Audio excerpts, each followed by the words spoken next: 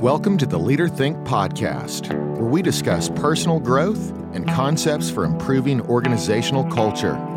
This is your host, Philip Greisen. As you increase your wisdom, I hope you enlighten others on your path towards greatness.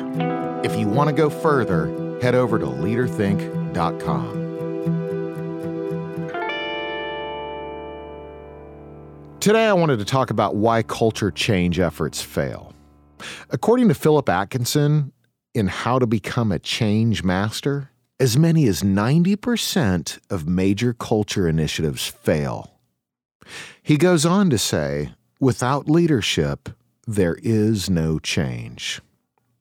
One of the first projects I ever worked on for ProSafe was facilitating a culture assessment for the U.S. Navy.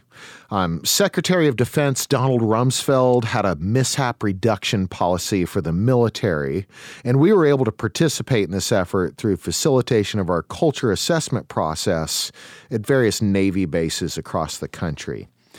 But that evolved. For the past 20 years, I've been heavily involved in culture assessments from the military to chemical refineries, various forms of construction, from subs to GCs. It's been a highly enlightening experience. On one side of the fence, I was immersing myself in the laws and regulations, equipment, technology, all that stuff related to the safety profession. But on the other side of the fence, I was learning so much about culture from the people who perform the work and those that manage the work. It was amazing to me how the perceptions of the front line were very different than the intentions of upper management. And where did middle management fall? Right in the middle. Most often, they shared some of the frustration of the front line combined with some of the great intentions of upper management. So why do the majority of culture change efforts fail? Many times, upper management doesn't really understand what drives culture, or how to change culture, or how hard and slow culture change actually is. This is not placing judgment on management. They simply don't know what they don't know. One time I had a client call for some training services, and after some conversations on the type of training they needed, the client made this statement: "I don't want a safety program, I want a safety culture." Again, I'm not placing judgment here, just bringing to light the lack of awareness that may exist. The truth is, that client already had a safety culture. The words he used just didn't match the thought he was having. The thought he was having was that he wanted a more improved safety culture than the one that currently existed in the organization. I'm paraphrasing here, but I've heard John Maxwell explain it like this. When companies say they want a culture, they already have one. What they really want is an intentional culture. What they currently have is an unintentional culture. An intentional culture is a constant uphill climb. So let's provide a little insight into what effective culture change efforts look like, along with some of the struggles that companies may experience along the way. Culture change is a top-down effort with a vision to become bottom-up. Many organizations focus on the frontline employees when they want to change their culture. This is expected when the culture they want to change is the culture they see in their employees. Management is always looking at various departments in other ways on a frequent basis. How is this department doing financially? How's this one performing quality-wise, safety performance, yada, yada, yada. It's only natural for management to look down at the org chart when wanting to make a cultural shift. But unfortunately, that is the least effective effort to implement. Employees and middle managers are products of the management-driven culture. Consider this example. I've worked with several different subcontractors that work for most of the main large general contractors in our area. And I always ask this question: which general contractor has the strongest safety culture? Which has the weakest? It's interesting how the answers are almost always exactly the same. So these projects consist of several hundred workers at any given time. The greatest percentage of warm bodies on the project are subcontractors. A very small percentage of human beings are general contractor management. Who drives the cultural bus the most? The small group of managers at the top. Changing culture starts at the very top. From there, it flows into middle management and finally arrives at the front line. Many organizations want an employee-driven culture, but the truth is, it starts at the top. Here's another thing. Culture change is a wide-arching overall approach versus a targeted effort. Culture change is strategic, not tactical. You can't fix a strategic problem with a tactical approach. Implementing tactical approaches such as a new program or buying some new equipment does not achieve the wide-ranging strategy of changing culture. How a program is implemented and its success is directly tied to the status of the current culture. It's easy to fall into the targeted approach trap, though. If management feels that the problem with the culture is select groups of employees, then it's only natural for them to try to change these small groups of employees. But again, these small groups of warm bodies are products of the current culture, not drivers of the cultural bus. And then there's this fact: culture change is slow. This requires patience. In our right now world, it is hard to develop the patience, celebrate the small wins, and give the effort and time required to see the change without giving up due to frustration. With our culture assessment clients, we always recommend they wait at least 3 to 4 years before seeing any positive results in a future assessment. Let's say upper management decides to come up with a strong plan for changing culture. First, they may come up with some required training on leadership or coaching or behavioral reinforcement or human error, and they'll probably do that for upper management. And then a separate version for middle managers. So developing the training plan and getting everyone through it, and then seeing the results of that training at the frontline level could take at least a year to even see a hint of it. And then there's this. Training alone will not create a significant cultural shift. After the training, supervisors will most likely need coaching in the field to reinforce the concepts that they learned in the training. The time and resources for an effort like this are great.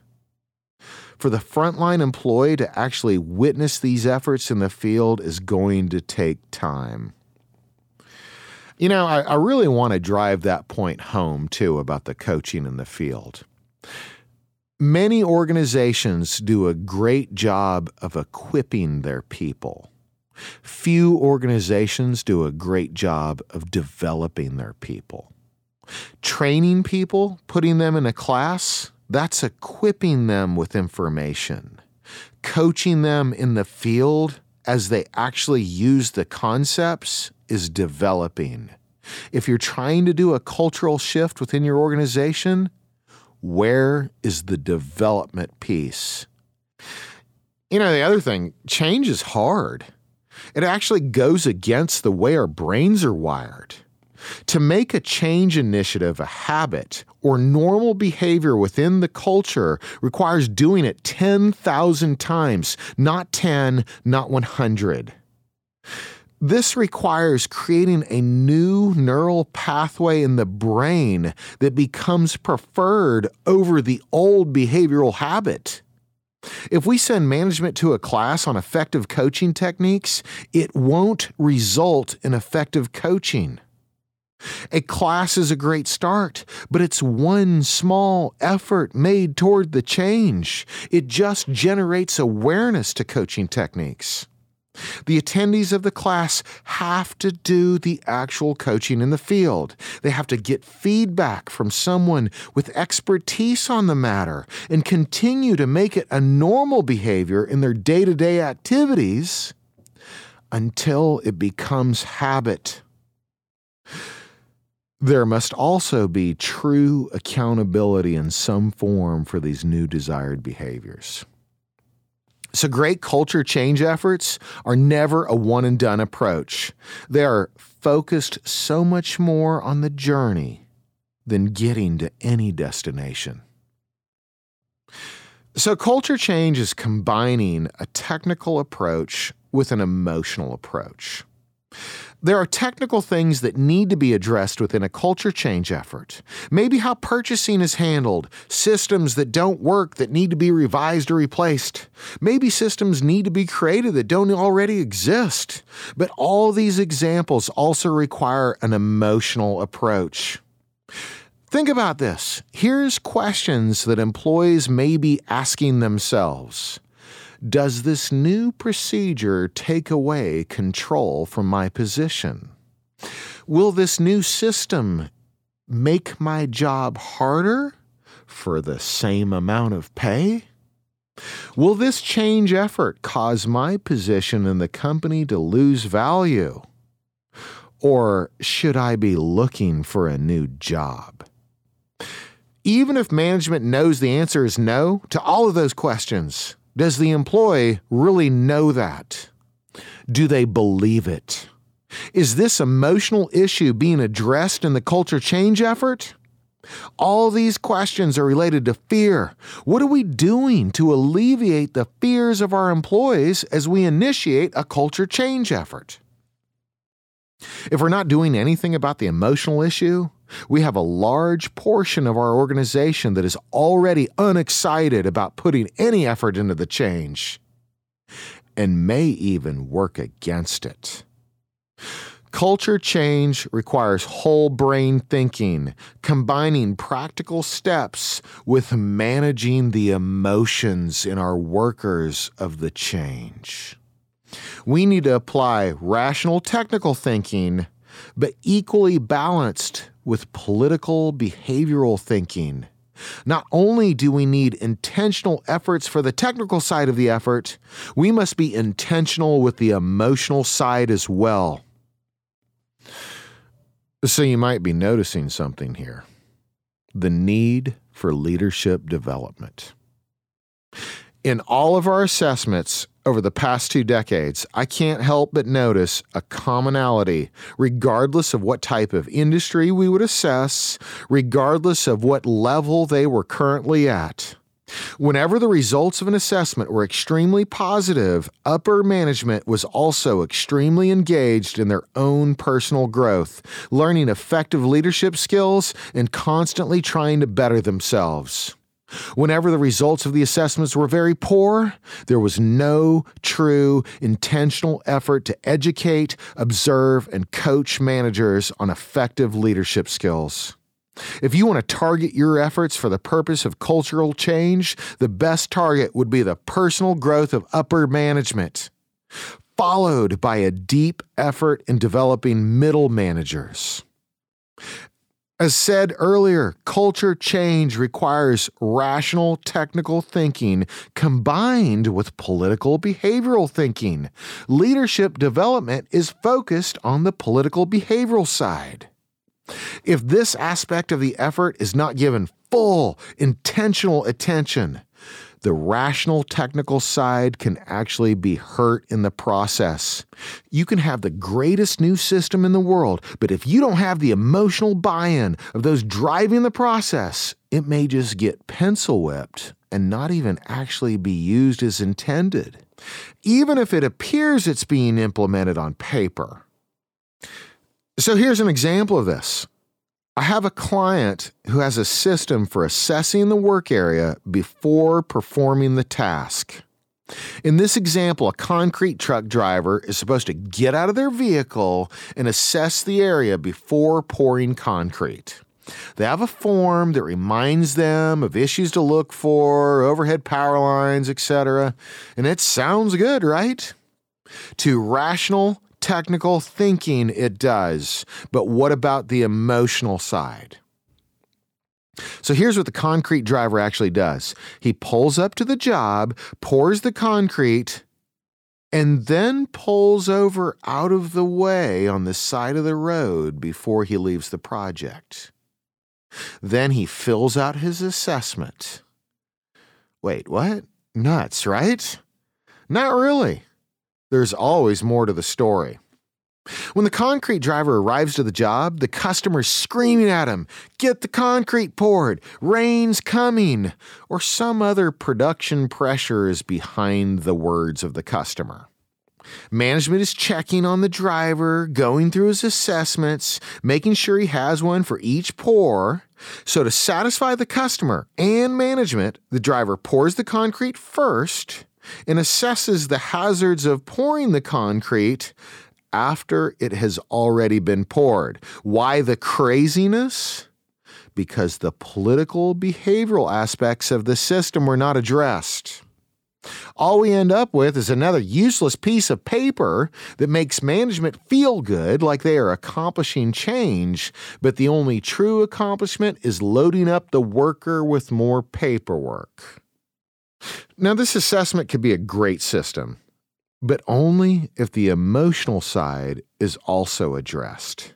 Hence the need for an intentional effort focused on leadership development, listening and communication skills, the power of influence, reading people, coaching, and all of that. You know, another issue that can greatly affect culture change efforts is underestimating the power of vision, or lack thereof. Does the vision paint a crystal clear picture of where the company wants to go? Is the vision broken down into little chunks where each participant can clearly see their part in the effort? What are the steps we will take along the way? What will the result actually look like? What are the challenges we will face? What is my role in the effort? Who are all the players that will lead the effort? And how will they lead it? When people want to give a great example of a vision that led to achieving the desired result, many point to President John F. Kennedy's speech on taking America to the moon. In his speech, he paints a crystal clear picture of the desired destination, but with an excellent description of the challenges and each step along the way. When he talks about the rockets needed to accomplish the goal, he describes the details, how hard it will be, how hazardous it will be, and how it has never been done before. His vision speech inspired the nation and achieved the result desired. So who's driving the bus? Since effective leadership and personal growth are requirements with a culture change effort, it is imperative that the right people are leading the effort. In his book, Good to Great, James Collins says it this way: "You need the right people on the bus in the right seats and the wrong ones off the bus." This is more complex than just selecting the right people on day one. You may find you have several differing personalities where some are the right fit today, some are in need of development, and others are just not ready to lead the effort at this stage of their life. There are typically 4 emotional responses to any change efforts made by an organization: enthusiast, fence sitters, early adapters, and resistors. So let's go through all of these. Enthusiasts typically have immediate buy-in. They believe in the idea. They're passionate. They're jumping out of their seats to get to work and make the change. Fence sitters, they're the ones who have seen efforts come and go in the past. This effort is perceived as the new flavor of the month. They view the effort as temporary. Here today, gone tomorrow. Something different will show up in its place in a few months down the road. You wait and see. Early adapters will buy in after a little development. We need to pour into this group because they can heavily influence the fence sitters. And then there's the resistors. There will be some who just do not want to change, at least not in this moment. Maybe they will eventually become late adapters. Maybe they just won't adapt. Regardless of their own life path, they can't be allowed to drive the bus or they will constantly be pulling the effort off course. Have you ever been driving down the road and you noticed you needed a wheel alignment? Remember how you were constantly pulling on the steering wheel to get it back straight driving down the road? That's the same effect of allowing resistors to lead a culture change effort. While some are working toward the goal, resistors may be working against it, actually trying to score negative points. Now, this one's hard. When you truly care about your people, about your employees, it's hard to remove people from your company, even ones that are hurting your culture. You can feel a responsibility for that employee's well-being, a direct responsibility to how that individual feeds their family. But if you decide to keep them on board, even if they refuse to grow, you can only go so far with your efforts. There is a ceiling to the growth you will achieve. So are you noticing something here? Do you notice the common theme from everything we've talked about so far? With all these issues, the number one area of focus is a strong, consistent, and intentional effort in the area of leadership development. Yeah, it must include training for generating awareness, but it must also include observations in the field for continual development. And without accountability for the desired change, results will be minimal at best. 20 years ago, behavioral-based safety was the popular buzz phrase at the time. It was a great idea to generate awareness and learn from the behaviors of the employees. We would conduct culture assessments of companies that were trying to implement BBS systems and struggling. Most of the time, the results would show that although BBS was a great system, it was dependent on leadership to support it. Here's the funny thing. Today, we are constantly talking about the great science and understanding of human error, but I find myself saying a similar statement all the time. Human error is a great science, but the science only works in your organization if you have the leadership to support it. If you want to change your culture, start at the top. If you learned something valuable today, please share it with others. For more information, head over to leaderthink.com.